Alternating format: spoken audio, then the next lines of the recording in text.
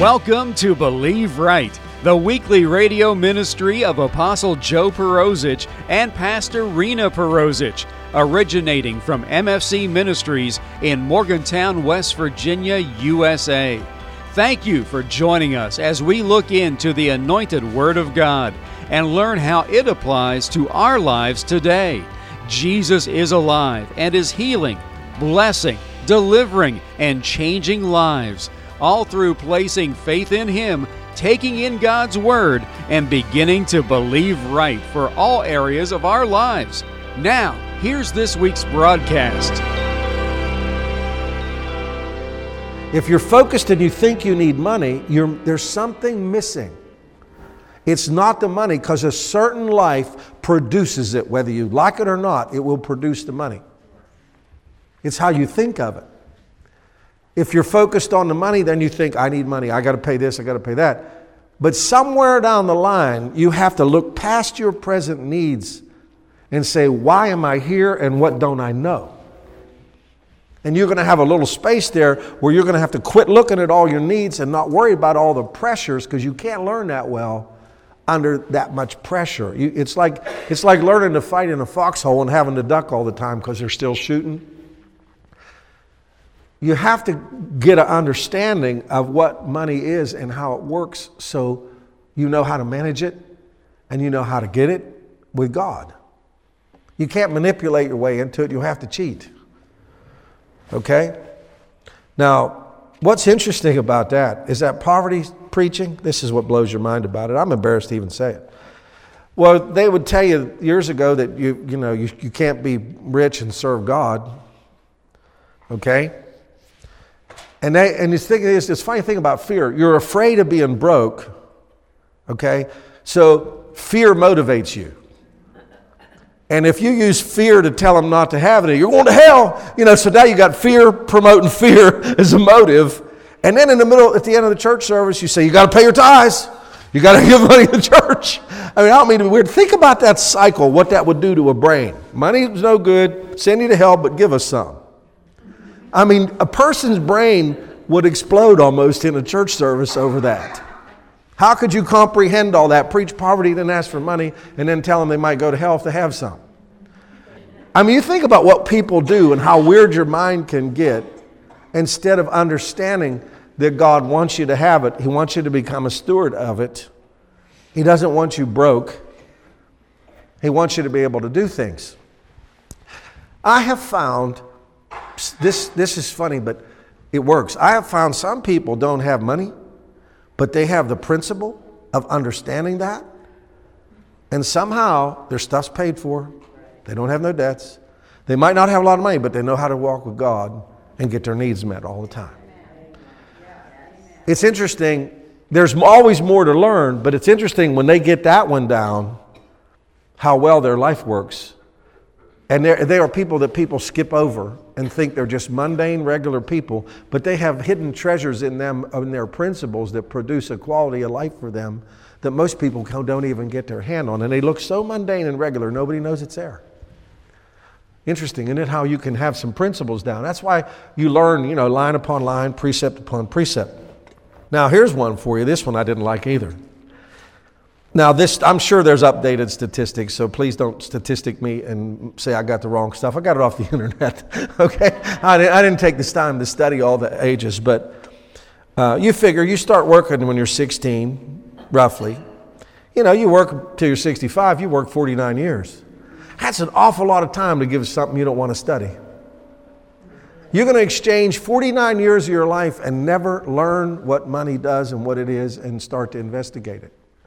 Boy, that's a big expense to spend and not expect a result, isn't it? That's, think about it. It's like staying married and never learning about marriage either. Raising 5, 10 kids and never understanding how to raise kids. It's a long road if you don't know, right? Life expectancy in West Virginia, I think this is a 2011, we need to move across the state line or something. It was only 72.8 for men and 78.1 for women. Now, the statistic is up in the United States to 76.4 for men and 81.2 for women. Now, I'll be honest with you, I imagine that is going to keep growing higher. I don't see it as less. I see it as higher with medical breakthroughs. But when you think about only living that long, and if you're 16 and 49 is 65 years. So the first 16 you're not working, you work for 49 years and you're 65 years old and you're getting cut off at 70-some if you're going to use the statistics. I mean, you best be thinking about what you did with those 50 years of work. Amen, right? Oh, you're looking at me like, why did you even tell us that? I didn't like it either, but you have to look at it. Fear of looking at things is very paralyzing. I've told you this before. When you're fearful, I've got my own areas that I got fear, and everybody got things they got to fight. But in the automobile business, they'd be afraid to take their car in because they didn't know how much didn't want to know how much the bill was going to be. So they just keep running it broke. It's like not going to the doctor and running your body broke. Then all of a sudden you got a crisis. It's unfortunate, but you have to face things. They're really hard to face sometimes. But you have to face things so you know what action steps to take, right? So since so much of our life is given to that, obviously we need to figure out what to do. And I hope you understand my heart. My heart is to help you not be in lack.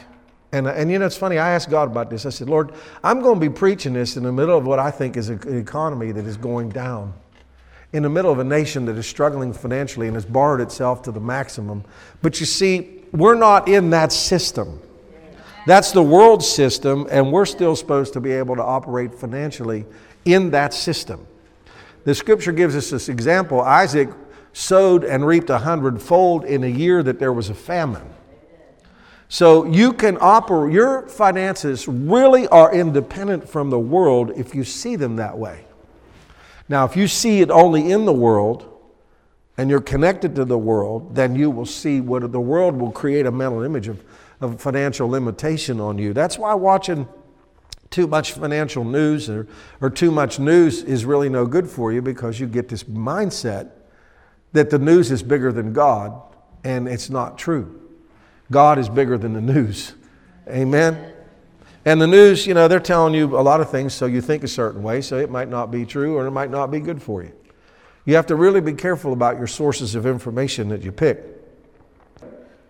So, not learning about money is a lot like not reading the instructions. I'm speaking to the guys here. Did you ever buy a new piece of furniture, put it together, and have to take it apart because you missed a step, then had to go back and redo it and then put it back together? Okay, thanks for your honesty, those of you who tell the truth. You put it together and there was this piece for. Oh man, and you got to unwind the whole thing, put it in, and then put it back together. I got a few heads nodding out there. Anyway, so if you value your time, your life, and your freedom, you don't like to do it again. Management of your time is something that you can learn. Matthew 6:33. Matthew chapter 6:33. Thank you, Jesus. Sometimes you just got to keep moving, don't you? So if you sat and paused for everything you ever did wrong, you probably wouldn't do anything. Be very, very, very hard to win. Those of us who have made a lot of mistakes can talk about that, because if you make a lot of mistakes, you're doing something, by the way. Don't ever feel bad about making a lot of mistakes. Just feel bad if you don't learn from them. Trial and error is not the best way, but it'll work if it has to. It says, but seek first the kingdom of God and his righteousness, and all these things shall be added unto you. Okay, so obviously there's a priority system, right? Think about that. That's a priority system. Seek first the kingdom. Seek first the kingdom. In other words, don't seek the money. Don't seek the power. Don't seek the things. Seek first the kingdom of God and his righteousness, and all these things will be added to. What does a kingdom mean? When I ask you that, what does the kingdom mean? Obviously, a kingdom means there's a king. And then you might say, well, that's fundamental. Well, we have a democracy as a country, not a kingdom, so we really don't understand what a kingdom is. In a kingdom, the king has final say on everything even without any negotiation. God has divine rule and reign. He has divine authority over every one of his subjects in his kingdom. Now, if you don't think of kingdom terms, I really think sometimes the American church struggles the most because it's had such a democratic environment and opinionated, and now your opinions get on the news. You know, everything's opinion. They change legislation over opinions. But in the real world where God lives, that doesn't even exist. In the kingdom, you do what you're told to do, and you get the results that the king said you would get. Now, I'm really trying to help you see something. If you can live as close to God rule as you can possibly can, you will always get the God results that he said. But when you blend the two, I'll listen here, I won't listen here, I'll do this, but I won't do that, you've got a diluted thing that doesn't carry the same weight and power as if somebody is totally in. You know, I've always preached submission, you know that, but this is so much higher than that. This is the willingness to do what the king tells you concerning your health, finances, or whatever. So Jesus said the kingdom of heaven is at hand. In other words, the kingdom came. Now I know y'all, this is easy to figure out. The kingdom's present, but it's not completed. There'll come a day when it is complete. There'll come a day when things line up. You know what I mean? Riding a white horse, he that sat on him is faithful and true, and in righteousness he does judge and make war. His eyes are a flame of fire. His on his head were many crowns. He has a name written and no man knew himself. There's a day he's coming to set things right and to completely implement. But right now, and when Jesus said, when you go preach the kingdom. And when he did that, he said, heal the sick. So there's a kingdom. God's kingdom is literally has to intrude his own creation because it's gone so far the other way. Now, if you will adhere to what God says about finances in the kingdom, you will get those results. Apostle Joe Perosic and Pastor Rena Perosic pray that you have been blessed by this week's Believe Right broadcast. In chapter 14 and verse 6 from the book of John, God's Word tells us that Jesus Christ is the way, the truth, and the life, and that no one comes unto God the Father by any other means than through accepting, believing, and confessing that the shed blood of Jesus has cleansed them of their sins, and that He truly is the risen Savior and Lord of their life.